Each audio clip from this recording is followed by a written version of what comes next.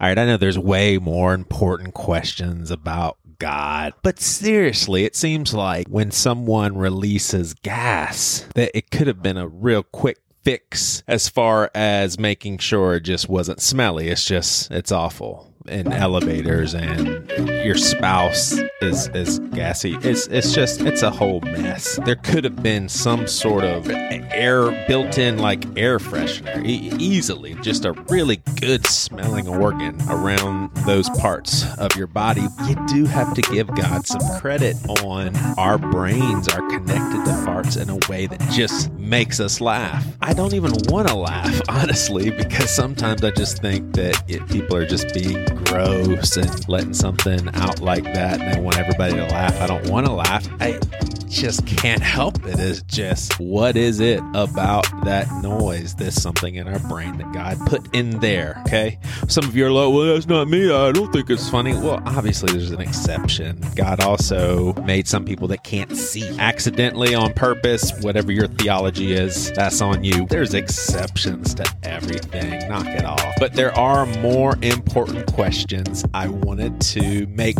one last call for the Bear Group Experience. We are gathering a total of 7 people, including myself, and we're going through a 4-week, 1 hour and a half each week, basically a small group on steroids for 4 weeks. I hesitate to use the word curriculum because it's more discussion oriented. There is a rhyme and reason and direction that we are headed towards. In these discussions, it's with the intent of backing off of systematic theology or just our dependency on it, our assurance of inerrancy and some of the problems that seems to have caused. But it's not just a beat up conservative theology. It's mainly a let's just take a bird's eye view at everything. I will say that most people who end up in these groups are typically struggling with questions that we look at pretty intently. Reach out to me. My contact is in the show notes. Last minute. This actually is outside of the Bear With community that is a gathering of patrons of this podcast. Some people actually in the Bear With community consider it their primary community, i.e., church. We are actually going to within this community, we're starting a deconstruction book club, and we are kicking it off with A Case for Christ by the famous Lee Strobel. Looking forward to we're kicking it off in September, and I haven't read that book in such a long time, but looking forward to reading it outside of my fundamentalist systematic theology classes. Want to give a shout out to Paul Canarins, my homeboy from middle and high school, bald all the time together. It's great to have you as a listener, and Carissa Rowe, Robbie's sister-in-law, Elizabeth Madison, Robbie's wife. Fam, I miss everybody. All right, here's Robbie and Matt to talk a little bit about the Seacoast podcast, and then you'll get to hear from Kevin Sweeney on how a hallucinogenic trip, did I say that right? Hallucinogenic trip caused him to go to God. Man, that would not fly in my churches that I grew up in. It just would not fly at all.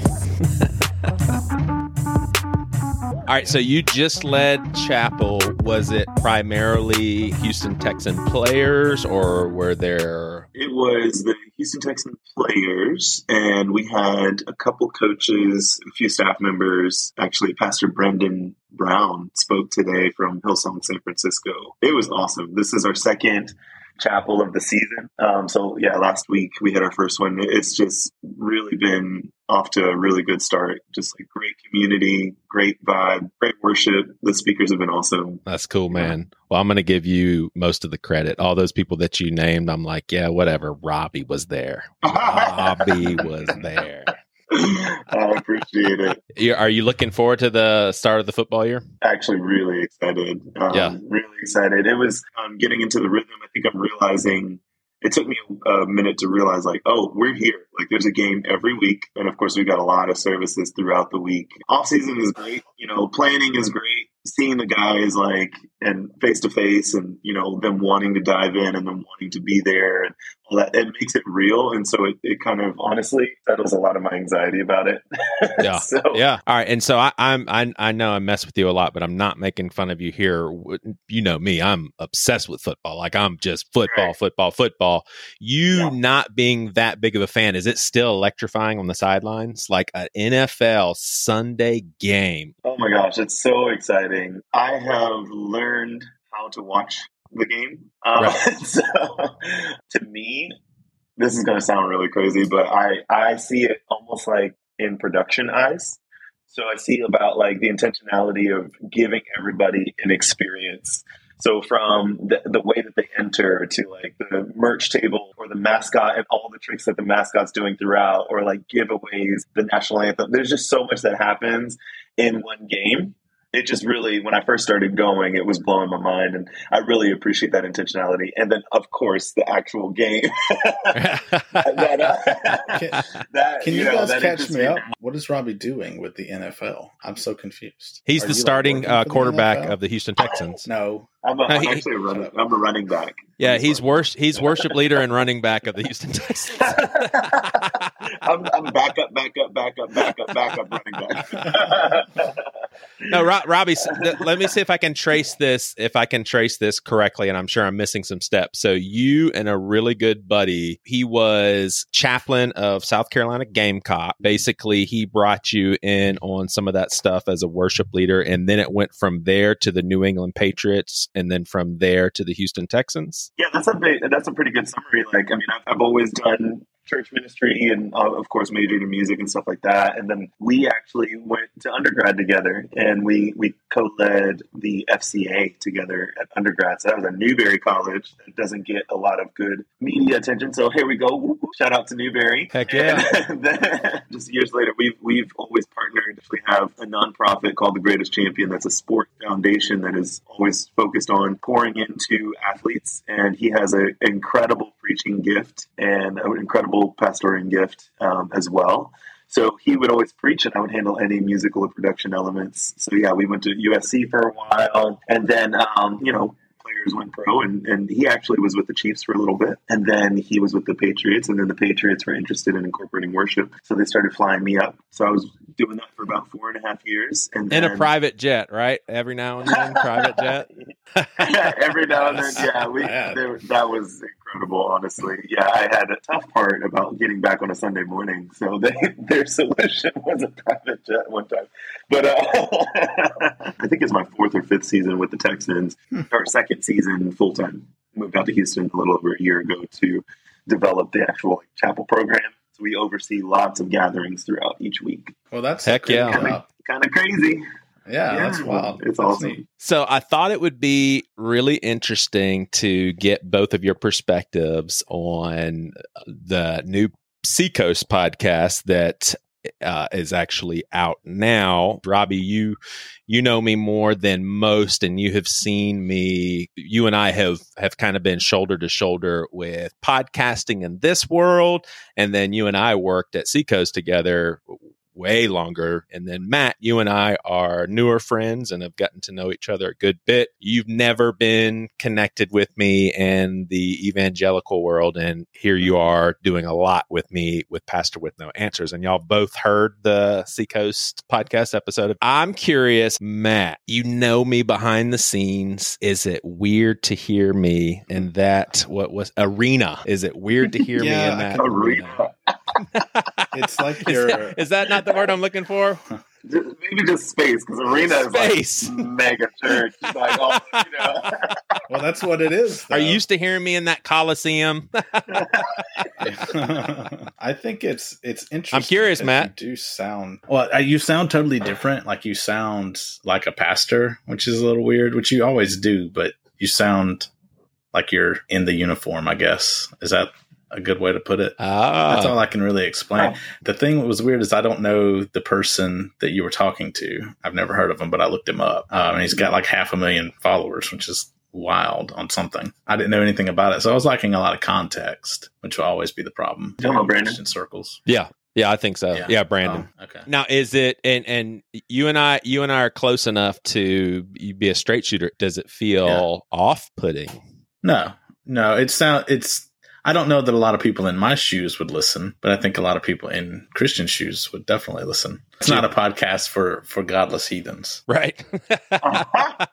Here's what this feels like for me. I obviously have no idea what the future has for Joey Svensson just in general. I enjoy what I'm doing. Most importantly, I enjoy the season I'm in with kids and their age and all of that. I feel the uniqueness of my connection to a church called Seacoast Church, which, Robbie, I want to let you speak on Seacoast a little bit because I'm so complimentary of that church here, and that would be your church as well. This direction makes so much sense because they're two worlds that I do feel very much so a part of. For me, I don't really see them as two totally separate worlds. And I think it's because I don't mean to say this in like a pat myself on the back, but I really do feel like a pastor. Like, as far as when I say pastor, I mean more of a shepherd. Like, I think a lot of people, when they hear pastor, they think of somebody on a stage like teaching. And that's not what I think of. I think of people that are shepherds at heart. That's kind of the angle that I'm at. I just kind of love everybody. I see a lot of people who are on a similar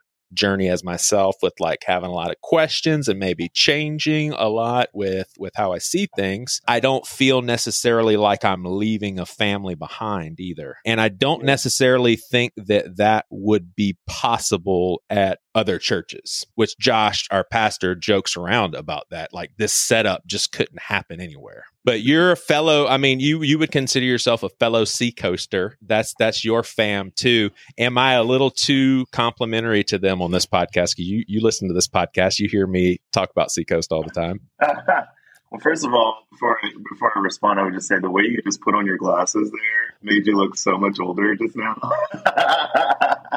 Even how I put them on? You looked like a grandpa. Heck yeah. That's hilarious. I would say, first of all, yes, I love Seacoast.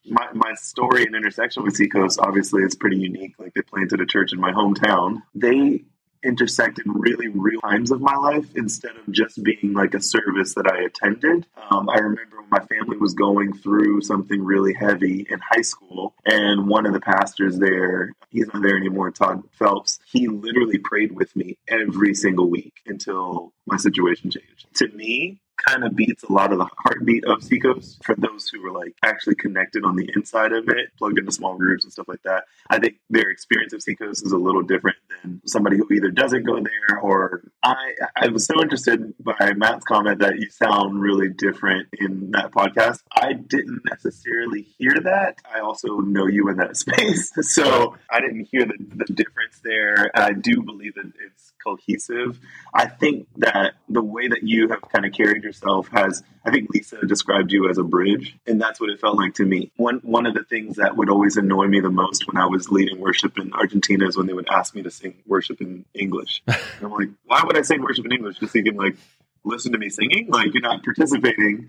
Like, I'm adamant about like, we're going to sing in Spanish so we can all do this together. And that's what I felt like on the Seacoast podcast, is that you didn't go at it in the same kind of banter that you would on Pastor with No Answers, because that would just completely shut doors down. But you walked at the pace that they were and shepherded along, and it still felt like the same Joey vibe to me. Yeah, facilitating that conversation. I agree with both of y'all, and I think maybe what Matt hears is the fact that in that context, even though I am a part of this organization, I'm as far as the podcast is concerned, I'm also representing something that doesn't necessarily belong to me. This is something that I'm a part of, whereas Pastor with No Answers is something that I started alongside like what I would say are close people in my life. Seacoast, I see it more as, I'm not necessarily saying, hey, come into my kitchen as we share some beer and just talk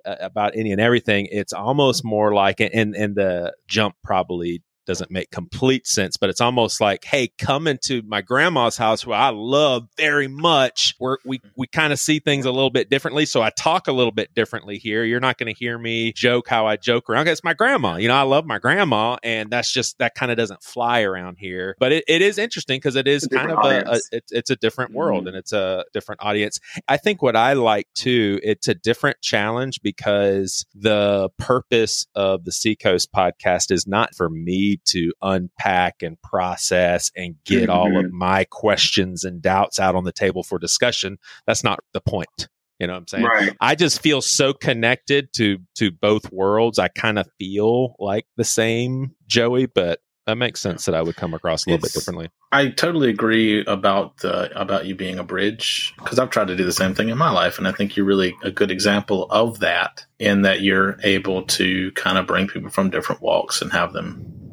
at the very least, have a conversation and see their similarities and differences. All you're really trying to do, I think. Yeah. I think it'll be a good avenue for more and more of that for you, an opportunity for ministry for you to do what you're skilled at. And I'm curious, Matt, when you hear me dialogue with people that you don't know, but two of them apparently I'm very close to, and one of them being our lead pastors, what's your very surface level impression of an evangelical megachurch, given that you've quote unquote deconstructed all the way out? There's a lot of things that bother you that bother me, but you hear me talk very highly of Seacoast, and then you kind of get a snapshot of me conversing with the lead pastor.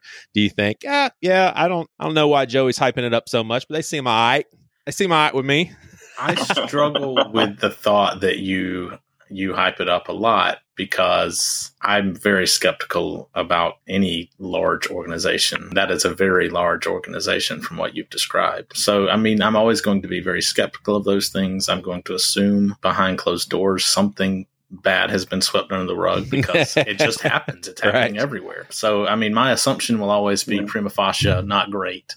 I also hope that you experience a genuine connection there, and that the people there are genuine, and it's not just a scheme for money and all those things. But that is how people like myself will unfortunately have to view it, because those are the examples we've seen for centuries. And just for our listeners' sake, the purpose of this episode is not to validate anything. Honestly, I think with Seacoast, for me, I wore those cynicism glasses for years while I was even there. And so I don't even think I don't take those glasses off, but I think over time for me, if I would have seen, because Robbie, you and I have had discussions on the side of things that we're frustrated with the years that we've been there. I think we've both kind of gotten to the point where it's like, okay, there's no place that's perfect. Big picture. Yep. This place does way more good. Robbie, you may have been, because I've told this story a few times, but I was telling Brandon Lake that seeing him grow up as a kid, there was one point where I asked somebody, and it may have been you, Robbie. I think I may have asked you or somebody. I was like, how big is Brandon Lake now? Like, I don't understand his popularity. I know he's had some success, and whoever it was, it may have been you. You're like maybe one of the bigger Christian artists out there right now. And I was like, oh my gosh. So from an outsider's perspective, was that like me interviewing David Crowder, Kirk Franklin? Like we're talking that level, right? Because I still can't. Absolutely. I know. So crazy.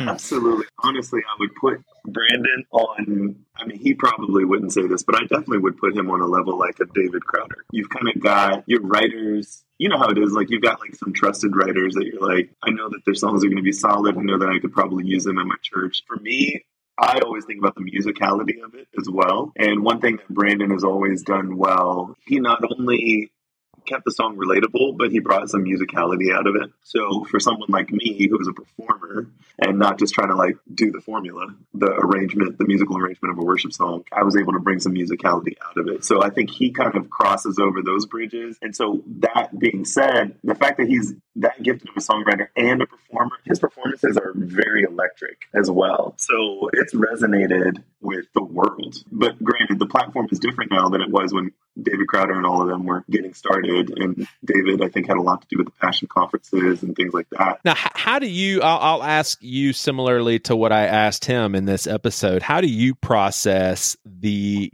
genuine practice of worship through arts and the business and the marketing of it? But you would say you have a heart of worship, and obviously that's a outside of outreach of some sort, that's what you want to do with your life. And so you have an authentic drive to not only worship through arts. I can understand the cynicism, like I was picking at Brandon, there's a lot of artists that they're bringing in millions of dollars and they're like, well, it's all for the Lord. And I'm like, well, maybe it is, but at least be happy tell people that you're also making some good money. How do you process that? I think that we have a lot of taboos on things when it comes to somebody's career. Obviously, I'm around people that have a lot of money every single day over here, way more money than any of us have. And I could not Brandon, but no, I'm talking about maybe, I don't know. I mean, the athletes, but I watch people judge them all the time, all day, every day, for doing what a lot of other people are doing, playing football. And the same thing, so one thing that I've wrestled with a lot as being a worship leader is the fact that people don't think that worship leaders should be successful professionally. I view it differently because I feel like I am a worshipful artist. So I don't only sing worship music. Obviously, I do jazz and classical rock, all of that. When I'm worship leading, it's a different mindset to me than when I'm producing a song that I just want somebody to relate to. And it's just a different mindset. When I'm worship leading, I'm trying to get people to sing more than I'm singing. Essentially, that's my goal. So I'm not doing all the same stuff I would sing if I'm singing a Bruno Mars song. There is a dichotomy in the mindset. I think that the heart has to be pure. But then on the other side of a professional person, if you really think about it, I've got a family that I've got to support. So my goal as an artist, not as a worship leader, as an artist, is to allow my music to be at the place where I can sustain myself and my family. It really does, the same kind of business things do apply, but you want to make sure that your heart stays the same. Now, for somebody who makes a lot of money from it, that is not really in their control unless they're abusing the system, which some people abuse the system. And that's where it gets tainted in the music industry. Brandon does not do that. Brandon has been, as you know, he's been the same person this whole time, the same crazy, kid. It's the same Brandon the adult, but he's just grown in his skill and he's grown in the amount of people that have resonated with his music. Now, what bothers me is, for example, if you go to Nashville, it's oversaturated with maybe Christian artists that say, hey, a Christian song needs to have these elements.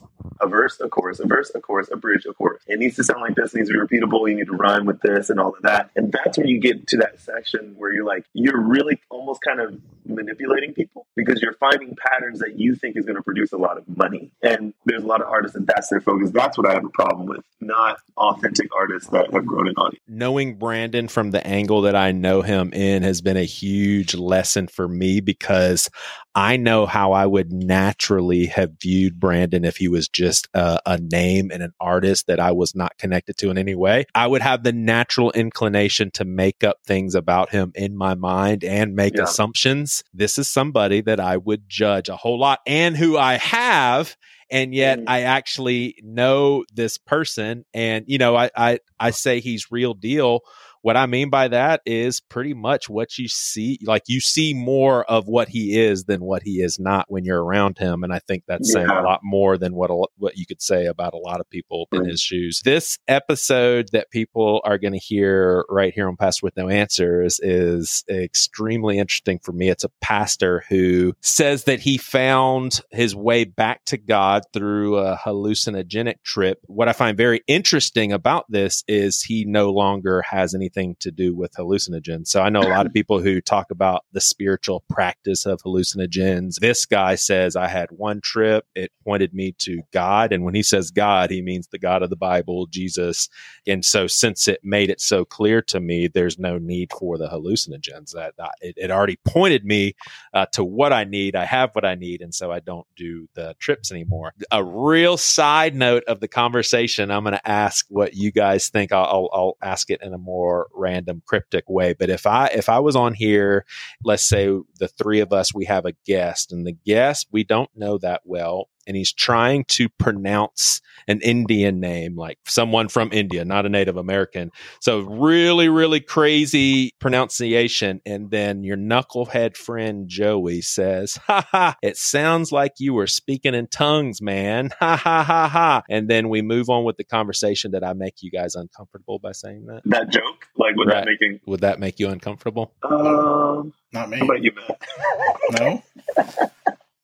I don't think so. I wouldn't say uncomfortable. I would say like it probably like rubbed me a little bit just because, well, you know how I am.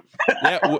Would it be something that would be strong enough for you to circle back around and say, hey, just from a friend to a friend, that may have come across a little bit weird? Probably.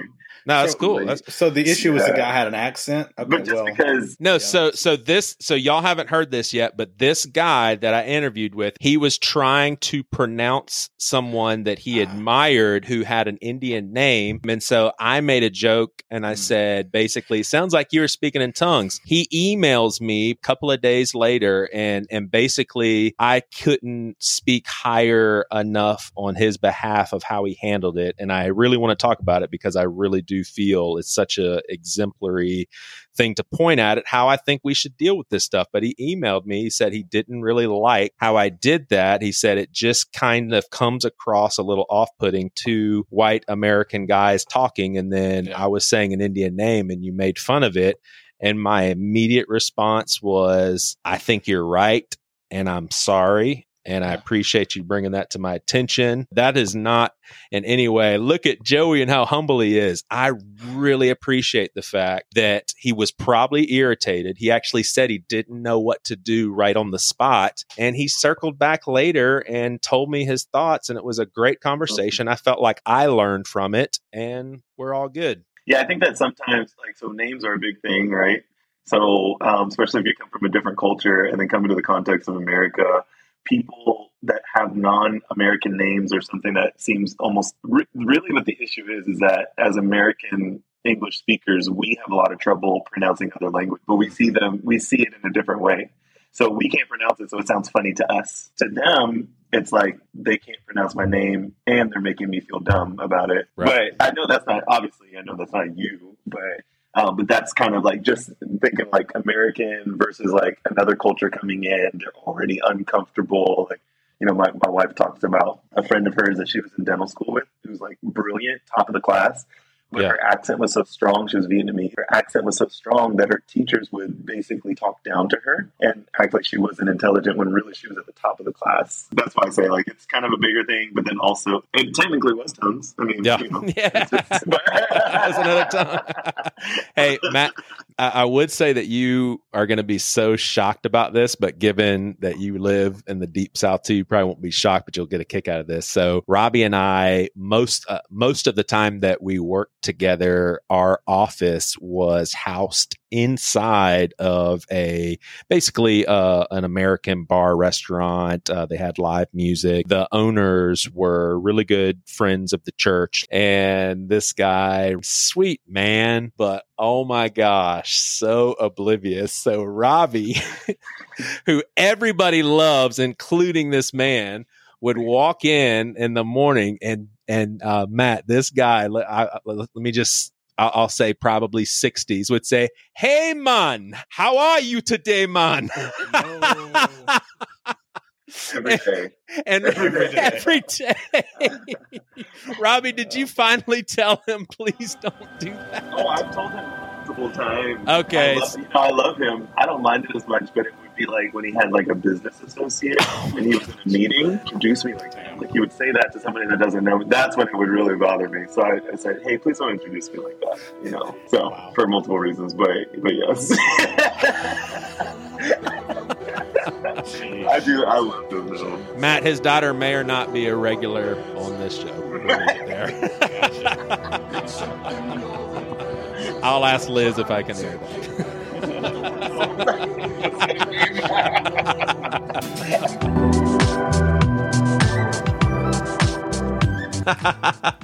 Hey, so it's Kevin Sweeney, right? Sweeney, how to say it? Yes. So I'm very excited about this episode, and it's one of those episodes where I am the least prepared, because here's why. There's so many things I want to talk about with you. Like just when somebody reached out to me, I barely scratched the surface. I was like, yes, I want to talk to this guy. We're going to run out of time before we run out of things to talk about. And I want to break the ice by saying, Kevin, I haven't read the book. I podcast a lot, and I've got 4 kids, so I just can't keep up with all the books, but I hope that's okay, because I'm super excited about the conversation. Gonna have a I feel like there's enough in the title alone. Yes. To go for it. Yes. So here's what I'm gonna do. I always like to try to think of a little fun way to start off. I'm gonna try. I know some people hate this sort of context, but I actually like it. And I think because this is a podcast where we talk about a lot of spiritual stuff, for me, the context is important, where someone is at somewhat. I've asked people, I've tried to not say, are you a Christian? Because that's so loaded, but I still kind of want to know where you're at spiritually. But I was like, if I'm going to put you on that hot seat, I need to do the same for you. So I'm going to try to give you a snapshot and keep it under a minute. You think I can do that? You think I can do that? Absolutely. So here we go.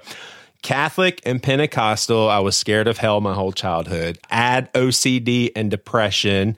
Unfortunately, religion made it all worse. I'm not cutting down Catholics and Pentecostals. The environments I grew up in really jacked me up big time.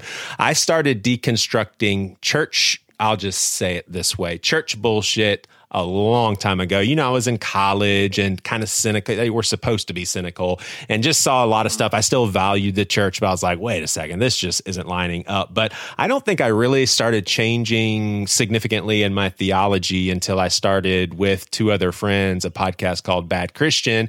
And we were so evangelical and so fundamentalist. Here's where the ball dropped for me, was talking to a guy named Chris Date. It blew up my world because he was an inerrantist. Like he was Calvinist, but he believed people were annihilated. Nobody burns in hell forever. And that was always a very troubling belief. It actually did mess me up, and still I can be triggered from it by a little bit. But Chris was like, annihilationism is what the Bible says. And my whole world was blown up. I was like, oh my gosh. Wow. So people don't exist forever. I had stopped believing in the flames, but I still thought hell is a bad, bad, bad, horrible place, and people are there forever. And then next thing you know, this Chris Date from Rethinking Hell comes along and says, oh yeah, everybody's destroyed in a fire.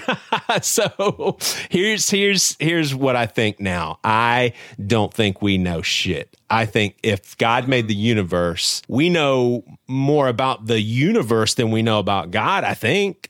And we don't know a whole hell of a lot about the universe. So we can't even tell if there's life in other planets, but we put God in like some sort of system. So for me, where I'm at, I would say I do believe and have a childlike faith in the phrase Jesus is Lord. I have fun believing in the Trinity, even though I don't understand it. I have childlike faith that everything's going to be okay. And it even seems that way according to the Bible. I would love to debate somebody as far as like a Christ-centered universalism, because I think even the Bible points to that. And yeah, I guess lastly, I'd say, and I wrote some of this stuff down because I forget stuff, man, I'm getting old. But I believe if the God of the universe is contained by theology or constrained by, like, I can't save people unless they believe a certain thing about God of the universe, infinite God. That's just a really weird God. Real weird God. That's me, man. I would love just to kind of get a snapshot of, and it'll be really funny if you're like, dude, I'm not a Christian and I've never read the Bible. I just want to talk about mushrooms. But I know that's not the case. Give me your background, man. Well, I think even based on hearing that story, I think we will have a very open and enjoyable, and I don't anticipate a lot of antagonism coming from your end towards me, which is cool. I would say the majority of the podcasts I'm on are, because they're going to be more progressive. So, there's a natural flow, there's an openness, there's an enjoyability, even if people think differently than me. Right. But then you will get a handful of like, oh, that was actually kind of antagonistic in some beneath the surface ways. Right? Oh, gotcha. Well, here's what's interesting, and before you get into the story, I'm curious what you think about this though, because I'm trying to work this out, because I actually do want to have, like, I hang out with a lot of evangelicals. A lot of them don't want to come on this show, but I want to have those sorts of conversations with people who believe what I just believed a little while ago, but I'm trying to figure out the art. You don't even have to respond to this, but if you want to, I'm trying to figure out the art of figuring out the tension of pushing back, but not make them feel like they're unwelcomed. Like I see the podcast as like a living room. Hey, come on into my living room.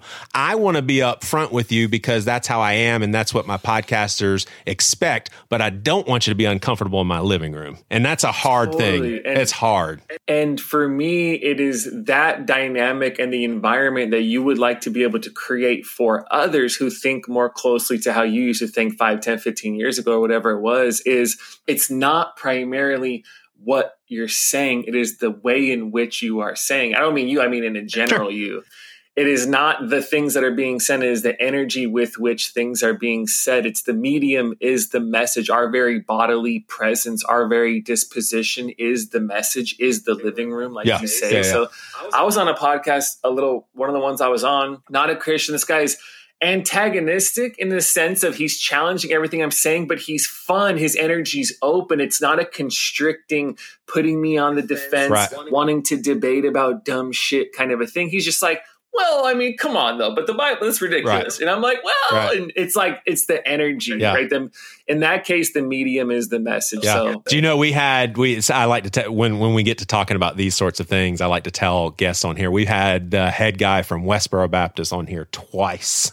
And it was interesting deal. And that, for me, I do care about people, even him, but for me, it's almost like some experimental territory. Like I want to figure out how to have a conversation with a guy because I actually am, and it may just be curiosity.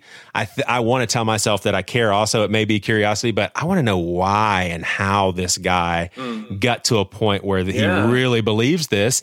And quite honest, it was, I think it was eye-opening for me personally. Anyway, typical tangent for Joey Svensson. So you grew up a Christian, I'm assuming, still are, it sounds like. So here, I'll give you a little backstory. I went to Catholic school 1st, 2nd, 3rd grade. Dude, stop. And I left Catholic school after the 3rd grade. I have to say that. Is that not crazy? Boom. You said 1st, 2nd, 3rd grade. That's when I left the Catholic church. Oh, there we go. And in 4th, so this is Los Angeles, area, LA Unified School District. So I leave Catholic school. I go to public school 4th grade. Now we're cussing and we're fighting and it's going down all the time. It's not a big deal. And my 9-year-old self was like, this is salvation. This is where I'm meant to be. Right. This is where the fullness of my young self can blossom. And, soon after, I don't even know when, stopped going to mass. And it wasn't as if I was a 11-year-old kid or whatever saying like, I'm leaving the church. Right. I just didn't care. And I was like, I'm over this. I don't know what's really happening. I don't think about it. Right. And my parents didn't push that on me. And it's funny, my mom and I had a conversation about this recently. And I said, Mom, I left that experience with what I call a pleasant indifference towards God, life, the church. It was just a non-issue in a sense. I'm thankful You said for pleasant indifference, right? Yep. Yes. Yep. Pleasant indifference, because I had zero, and I'm really grateful for this, and it's a big part of my story. No oppositional energy, no antagonism, no issues, no with the church, and also no shame, guilt, or traumatic thoughts from the church. It just wasn't really a thing. And I'm grateful for that, to be honest. That's a big part of the book, is I have a chapter in the book called Mushrooms and Missionaries. And in that chapter, I essentially say that in the same way a missionary would function in a healthy way of pointing someone further towards Christ, mushrooms played that same role for me in my own life from 16, 17 towards 18. Even for your listeners, a little sidebar, when I talk about mushrooms and missionaries, there's a need to temporarily suspend the urgent requirement of disentangling and dismantling that word missionary from all of its white supremacist colonial empire building dominating endeavors that it's caught up in. I am a part of that. I have my own journey of dismantling that. I hope other people who are interested in the church are also doing that work. But the healthy part of that term... Wait, the church didn't start in America? Like, we didn't start Christianity? I'm really thrown for a loop. Let's talk about that another time, then. It depends on what Bible college you went I thought to. for sure the American flag was like the kind of like a Christian flag. All right, go ahead. Sorry. Like, I tell a story in the book where a young Thomas Merton, great mystic, Catholic contemplative monk in the 20th century, in his early awakening stages, he had a conversation with this visiting Hindu monk and priest from India named Mahanambrata Brahmachari. He's speaking in tongues, folks. He's speaking in tongues. I did go to a Foursquare Bible college eventually, so I got that in me. Oh man, we are the same, dude. And so he goes to this brilliant Hindu monk and asks for guidance. And the monk doesn't tell him to read the Bhagavad Gita, doesn't point him to his own cultural or sacred text. He tells a young Merton to read St. Augustine's Confessions and Thomas à Kempis's Imitation of Christ.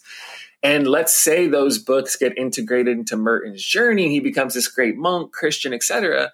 I say, well, in the same way that monk was this unexpected missionary for Jesus or for Christ, for Thomas Merton, mushrooms were that missionary for me as a teenager. Where when I started taking them soon after, and at some point in that journey, I kept sensing the mushrooms were saying yes, but keep going.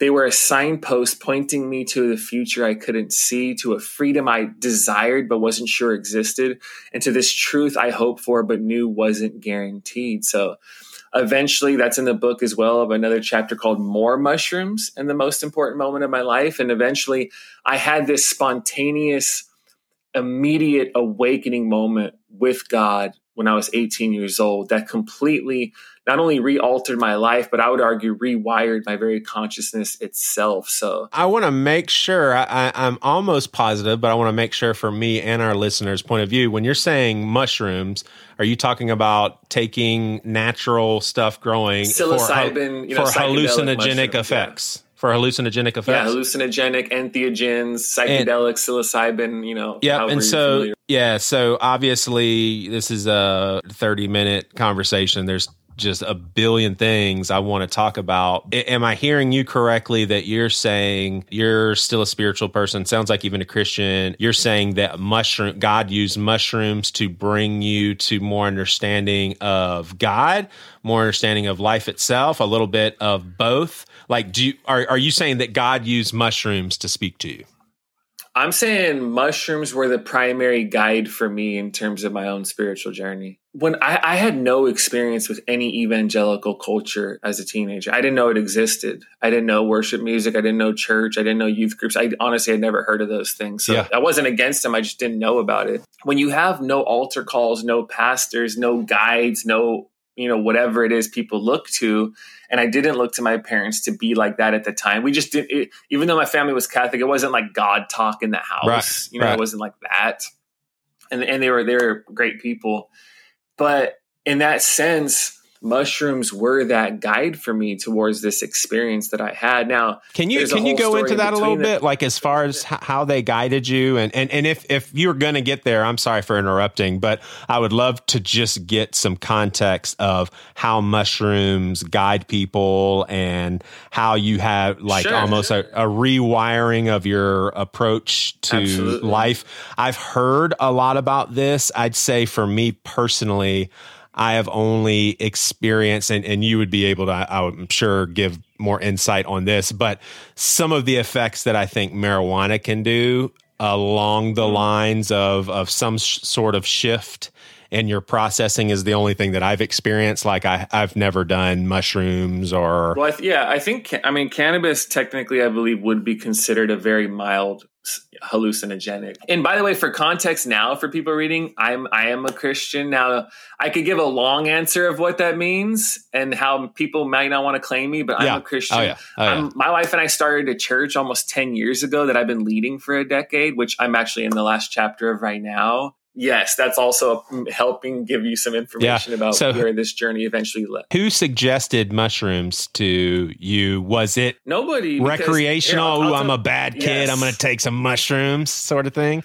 I mean, yes, I'll tell people when I first ate mushrooms at 16, because I did them 10 times, like 16, 17, 18. And when I first did them, it wasn't already... I am on a conscious quest for truth, and I believe these can have this mysterious role in guiding me. It was, no, I'm 16 and I do drugs, and this is the next one I'm going to do. And I've been smoking weed since I was a kid and drinking heavily since I was young, and eventually you start doing other things. And I probably was already doing other drugs at that point, I think, or was close to it. And I was like, no, this is the next one I'm going to do. Soon after, it started to evolve and morph into something more for me. Yeah. Where when I say that primary thing of the mushrooms were saying to me, or something was saying to me through the mushrooms, yes, but keep going. It was, they would give me a glimpse of truth, of life, of peace, of wisdom, of a sense of knowing, of a deeper interconnectedness, or whatever it was. They would give me a glimpse of something that was real, but I knew the goal was much further ahead. It was like each time I would do it, they would give me just enough energy and excitement to keep moving forward on what was becoming a more conscious quest for truth. They would bless me with just enough of the taste of the possibilities of freedom and peace in my body and in my mind and in my heart that I didn't have to keep going forward to what I hoped for was a different future. And that's my story, Joey, was my spiritual journey, the depth of my own pursuit began with a radical sense of self-awareness and a radical inward journey into myself. Wow. I didn't have guides. I had that radical inward journey of, even in high school, and connected with this whole pursuit of truth, was it didn't come from someone telling me things are bad in an ethical and moral sense. It came from me starting to recognize the illusions in my own life. I played basketball. I was supposed to play in college. I was doing music as a kid, and I was selling weed. I was living that life. I was like, I have a life people want. I know that. I said, damn it, I'm not at peace. I'm not happy. And I have this inner restlessness that is just haunting me, and I just can't escape it. And seeing through my illusions of, everything I'm doing is actually for the need for approval from others. Yeah. Well, that's not freedom. If me playing basketball is actually, I don't really love it. I just need it because my ego needs a sense of validation through it. So my sense of value is contingent upon other people's telling me I'm special. Like, I started seeing that even at that age. Right. And I was like, that's a problem. Yeah. The seeing through illusions, the asking of deeper questions, the desire for something more, that's what was driving me. Like, spirituality, religion, God was never a moral and ethical project for me. It was an actual desire for joy and for peace and for freedom. Dude, I'm matured, and I've got so many ways I need to mature, but I've matured enough to where I have a really healthy jealousy for what you just described. Like, I'm very happy for you, and gosh, awesome. I'd give my right arm, because I grew up in do's and don'ts, and you're probably going to go to hell. And you better do everything you possibly can to make sure that doesn't happen, because once it happens, it's forever. I have all that. Eventually, you can read it in the book, The Making of a Mystic. There's some deep, it's not an autobiography, but there's autobiographical moments of my life, and even my journey up to the experience and that awakening moment with God when I was 18 while I was on mushrooms, which was the last time I ever did them. Even that experience was by no stretch of the imagination, much to the chagrin of my mother at the time, who, would have to explain to people whatever her son was doing. People would have not said I was a great person. I was a very a manipulative, objectifying, I just used everybody to get what I want type of a person. Even if I was likable, I still was like that. And so when I have this direct, immediate experience of God, my foundational experience of faith was a universal affirmation of my life. It was a universal yes. It was unconditional love. It was light and love infused into my being there was no sinner's prayer. There was no belief system at hand. There was no assent to any propositional beliefs. It was just pure, direct union. So the foundation of my faith, which is the journey of a mystic, is a direct knowing of the sacred, unmediated by any traditions or beliefs. And that's one way of saying it. Right. And you would say that revelation, God could have chosen another way, but that revelation wouldn't have come to you outside of the hallucinogenic effects of mushrooms. Like, that's where it came from. They were the guide for my journey. I mean, obviously people don't need psychedelics to actually have a direct experience of the sacred. I don't believe that at all. But for me, that's why I tell people in the book, my journey is not prescriptive. It's just me owning the fullness of my own journey. Yeah. And a big part of that was when I have this direct, spontaneous awakening moment with God. And the reason why I say it was a rewiring and a transformation of consciousness is I remember driving home that night, or actually my parents came to pick me up at 4 a.m. from my girlfriend's house where I ended up after a really bad trip. The story's in the book. And my friend Squirrel was with me. And my girlfriend at the time is now my wife, which is awesome. You know, so it's cool to have that history together. Yeah. I'm in the car going home, and I remember thinking this to myself. So I'm 18 at the time. And I said, it's not that I'm having different thoughts about life, although I am. It's the very I that is doing the thinking has been foundationally transformed. Right. That is a transformation of consciousness. It is not just changing your beliefs. You can change your beliefs and remain the same person, essentially. Yeah. It wasn't changing my beliefs. It was the very I, the very space within which those beliefs are arising has been completely exploded, undone, and reborn. That is transformation. That is a transformation of consciousness. Yeah. I never did psychedelics again. That you did mushrooms 10 times. Didn't you say 10 times through the course of 3 years? Yes. And then you stopped? 16. Yeah. Because those were the signs pointing me beyond themselves to the source. So if you look at the new age, sort of like more new agey crowd, and that's not I'm not saying that in a pejorative way right now, but just, sort of pursuing spirituality outside of whatever conventional church or whatever. Alan Watts is like one of their guys, right? Brilliant guy, sort of introduced Western Buddhism mindfulness to people at large culturally in the 20th century.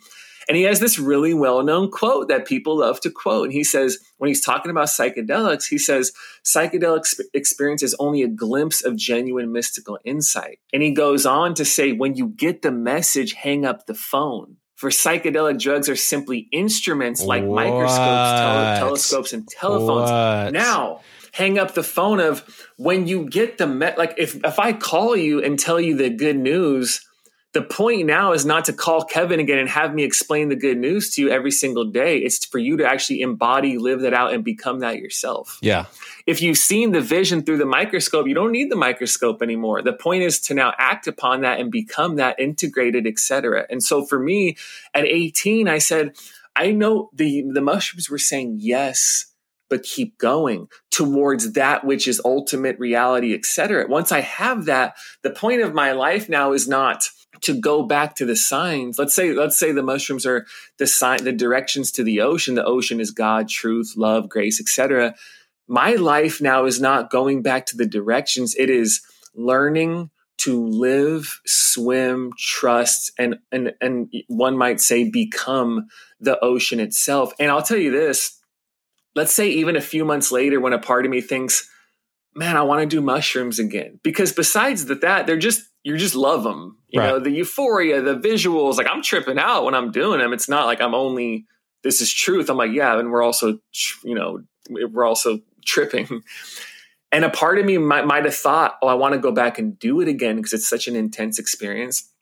And even at that age, I thought to go back to those would be to betray that which I experienced in the fullness. Dang, man. And dude, I have been being called by that. And once I am embraced by this absolute embrace and universal acceptance and love, which I at that point would have named as God, and I still do, to go back would be to betray the truth and power and to say that isn't enough when I knew my life was becoming that, surrendering to it and giving my whole life to it after that. Dude, and that's what I did. How powerful of an experience did that have to be for it to be so euphoric, but so powerful that you have the discipline to say, I ain't messing that up. Like, that's crazy because it seems like most people were like, I got to do that again. It was just so freeing. And you're saying, no, it was so clear though. Well, there's a funny story I tell in the book about, these group of kids all do LSD, take acid. When people will say similar experiences as what I'm describing on psilocybin too. So, friends take acid the next morning. The friend's like, dude, last night I discovered the meaning of life. And all their friends are all like waiting, like, whoa, like, dude, no way. What is it? And then right when they're all getting ready to hear the good news, and the guy was like, I forgot. And then they all, because that happens a lot. Right. And I'm like, that to me is a funny story about how a spiritual experience doesn't always translate into a spiritual life. But to me, I'm like, that's the point of peak experiences and why oftentimes our church camp moment. No, I went to Burning Man and ate a bunch of mushrooms. No, I'm going to Coachella to do Molly with my friends. No, I went to another big worship conference, which to me all can be very similar ways of how they function psychologically for us. What we see on the peak needs to become who we are on the path. The vision we get when we're there, which is cool, needs to actually be alchemized, and I don't even know if that's a word, and transformed into the values that are actually a part of who we are. And that's why I say the real work of transformation and the further journey toward freedom does not happen during the psychedelic trip or the massive God moment. It always happens after. Are you becoming that? Are you just going to return? Let me go to another conference. Let me eat more mushrooms because it's a guaranteed intense emotional experience. Or are you going to have the discipline, like you said, to, oh no, what you really need is a practice of 20 minutes in silence 4 to 5 days a week to start to become that and trust that more and more. Yeah. But who wants to sit in silence? You know, you have a million things to do when you can just go back and pay $500 for a conference or whatever. So that's interesting. Do you, and you don't sound like the judgmental person, so I don't think it'd be like looking down your nose at someone, but do you see someone who smokes weed regularly or goes on trips with mushrooms regularly? Do you think, oh man, there's something in their life that's missing because they wouldn't do that all the time? Like how do you see people that just regularly trip on hallucinogens and it's just a part of their life? Even though I'm a pastor and I have been, like, just think about the uniqueness of my own story. Right. There are many, many unique paths towards God and life and truth and joy and freedom and peace and the things that I believe we all really desire. And I'm quite comfortable being present to people wherever they are and however they're going about doing that right now. I'm a guide. That's what I love to do. The pastoral part of me, the substance of it, besides any position, is I feel like the spiritual teacher is oftentimes an alarm clock inviting people to wake up. And also the pastor is the one who commits to be close and present insofar as people allow you to be a guide on that journey. That's an amazing thing. And I really take that seriously. And I love it, that part of my life. And I love that. That's just what I do. And so I don't have judgment towards people, whether they're doing that through what people would see as conventional ways of being plugged in at a church, or if people are taking these other alternative paths. I will connect with people wherever they are and offer them guidance and a loving presence and pointing them towards the next couple steps if that's what they want in any way. And not everyone's going to just do that regular. I'm going to go into it. I'm not trying to be mean, but like, they're not going to do the regular church way. And I'm comfortable with people who do that. You know, and I'm also really comfortable with people who I just know they're never going to do that. The president of Fuller, which is where I went to grad school, Fuller Seminary, like 10 years ago or whatever, Mark Laberton, he said this thing that always stuck with me. He said, not everybody wants a pastor, but everybody needs pastoral guidance. And I think that's really important because a lot of people I know personally and people are not ever going to be a part of a local church. They're just not. And I'm not like spending my life trying to get them to. Mm-hmm. But the pastoral guidance of, the desire for wisdom, the desire to feel heard and seen, and perhaps some clarity on the next step and affirmation of where they're at. Man, I want to do that for everybody where they are. And I accept that that's going to look so many different unique ways. And I just love being a part of wherever that is. Right. That's cool, man. Yeah. I think both of us know a lot of people that would fall in this line of thinking, and we probably respect most of them too. But here's how the dots are connected theologically to say, no. Sweeney's full of shit. Like, don't listen to him. You can't do this sort of thing. Because what people do is they say, well, the Bible specifically says no drunkenness. And what that means is you can't be in an altered state of mind. And so I've heard people say, I don't think you can smoke weed without having an altered state of mind. It's not like you can take a sip of weed, whereas you can take a sip of wine. But basically, if you take one thing of weed, you're going to be high, and that's on the same playing field as drunk. Obviously, hallucinogens would be even a more extreme example of that. How would you handle that very, I would imagine, reductionist point of view of substances and altering mind states because of that one, or few passages that say drunkenness is wrong? Yeah, one I'm just like, I know my own experience. Without guides and without people affirming it from the outside, my spirituality began by trusting my own sense of knowing. And that doesn't mean epistemological certainty. It means a bodily, heart, mind aligned, resonating, knowing like I might be losing my mind before I experience God. And I thought I'm like 17 or 18, like thinking I'm getting close to experiencing the truth of the universe. And I just sense that or I'm isolating, eating a lot of mushrooms, smoking a blunt by myself in the car right now and starting to become unhinged, maybe. But at a deeper level, I know what's happening. And even when I experienced God, I had no external sources to be like, that was a legitimate experience of the divine. Right. I was like, I don't need anybody to, I know what happened. What's fascinating about the Bible is later on, I would hear stories like when they're like, Paul has this profound experience. He consulted no one, spent this moment alone, and then came out as this revolutionary, whatever. I'm like, yeah, cool. That shit makes sense to me. Cause that's basically, he got knocked down. I got whatever. I was like, but yeah. I would resonate with stories like that. Or even when Proverbs is saying, some of the first Bible stuff I read was, Proverbs searching for wisdom as if it's jewelry, basically, and finding it. I'm like, that's what I did. I gave my life to pursue wisdom. So anyways, back to your question. One, I just don't care because I know my own experience. And what you see in encounter with the divine, the fruit is the evidence. If this person's more loving, compassionate, open, freed, less neurotic, less rigid, more empathetic, that's always the fruit of spirit. I don't give a shit how a person got there. It doesn't matter. Right. Whether it was a ritual from another religious tradition, going to a church service, just sitting in silence, looking at the trees and be like, roots are deep and I want to go deep somehow, and that makes a connection for you. Cool. Yeah. I don't care. Yeah. It seems like with what you're saying and what you experience, you would have lightheartedly no problem with saying everybody should try it at least once, because maybe you're wired up in a way where this could be very beneficial. I have a friend of mine who says everybody should do it once, even taking the risk of a bad trip. And oh my gosh, his story of his bad trip is just fantastic. I end one of these chapters in this playful way of saying, it's kind of describing my unique and funny form of ambivalence towards the reemergence of all of the energy around psychedelics and microdosing and ketamine therapy and everything, which I understand, and it makes sense to me. I wouldn't say that because I don't prescribe it for anybody. Let's say if there's like a young person who's like, should I? I'm not going to say whether you should or you shouldn't, but if a person chooses to and they want guidance and conversations, I'm here.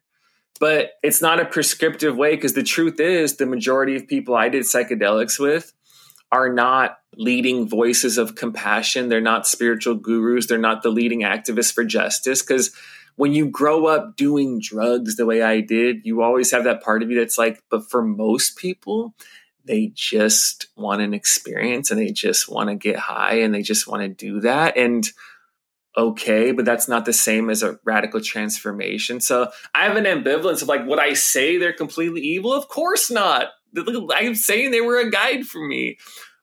Do I have the same, I think, overly romantic notion of psilocybin and all these things are going to revolutionize society like they thought in the 60s? No, the 60s cultural revolution didn't lead us to utopia like a lot of those people thought. So I'm like, hey, it's this, it's that. A lot of times it's just this, but it also has these great effects. For some people, there's research here that's positive. There's also people, I'm ambivalent, but I'm here for people who are going through that and just looking for guidance, just in general. Yeah. And it gets so tricky, and sometimes you just have to stand back and marvel at all the rules that we just make up. And I did the same sort of stuff with religion. But when I went through that really dark time in 2019, I got a ketamine treatment twice, and it was an extremely wonderful experience. But unfortunately, I was just so far gone that the effects or the benefits only lasted within the effects, and once they were gone. But no one batted an eye if I were to say, hey, I went to an actual medical facility that they're experimenting with ketamine. There's been some research. Nobody thought anything. But if it was, hey, I'm trying mushrooms to help with my depression, they'd be like, oh, that's not medical. That's you're off the tracks there. And I just think that's interesting. I'll throw this one out there. How many people say, well, marijuana is not bad, but you really shouldn't do it in South Carolina because it's illegal, and they drive 10 over the speed limit everywhere they go? I believe Buddhists, and Rohr draws upon this too, and Richard Rohr would say, spiritual practices are fingers pointing to the moon.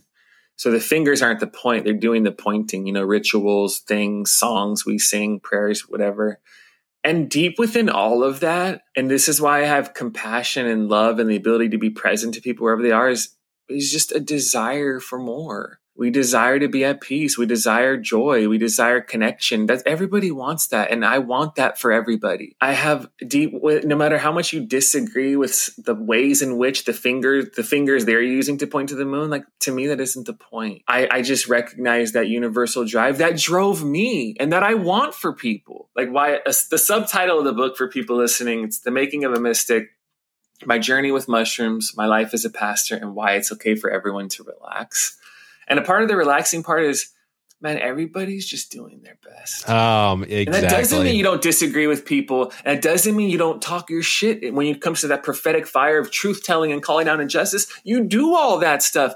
But at the same time, there's this common humanity of, even at people's worst, deep down, there's an inner logic of that's actually them trying their best, as misguided and destructive as it is.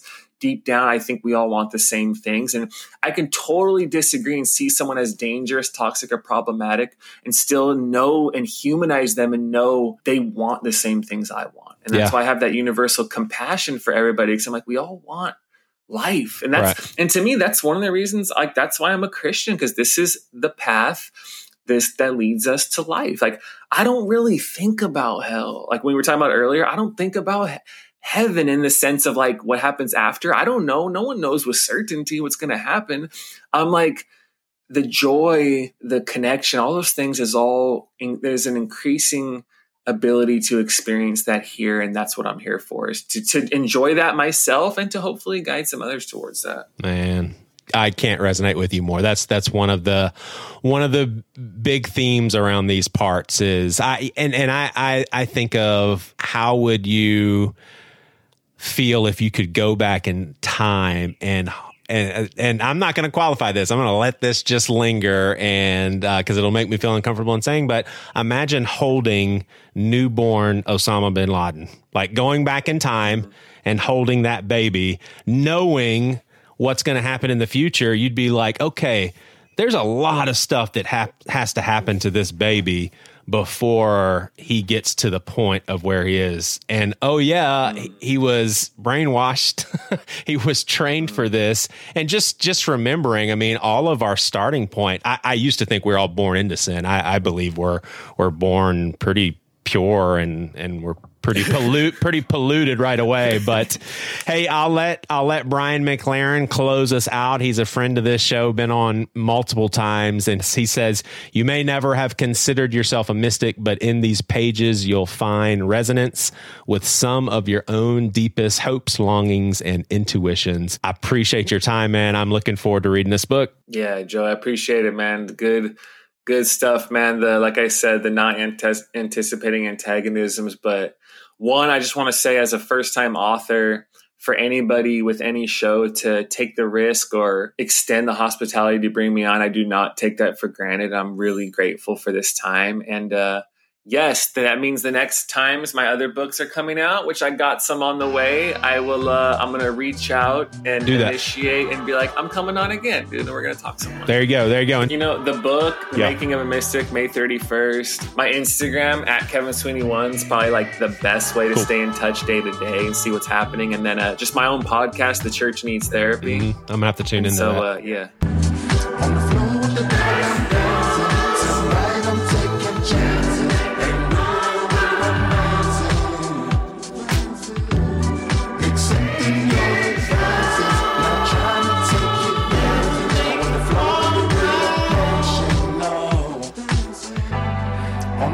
The devil, I'm dancing. Tonight I'm taking chances. Ain't real with romancing.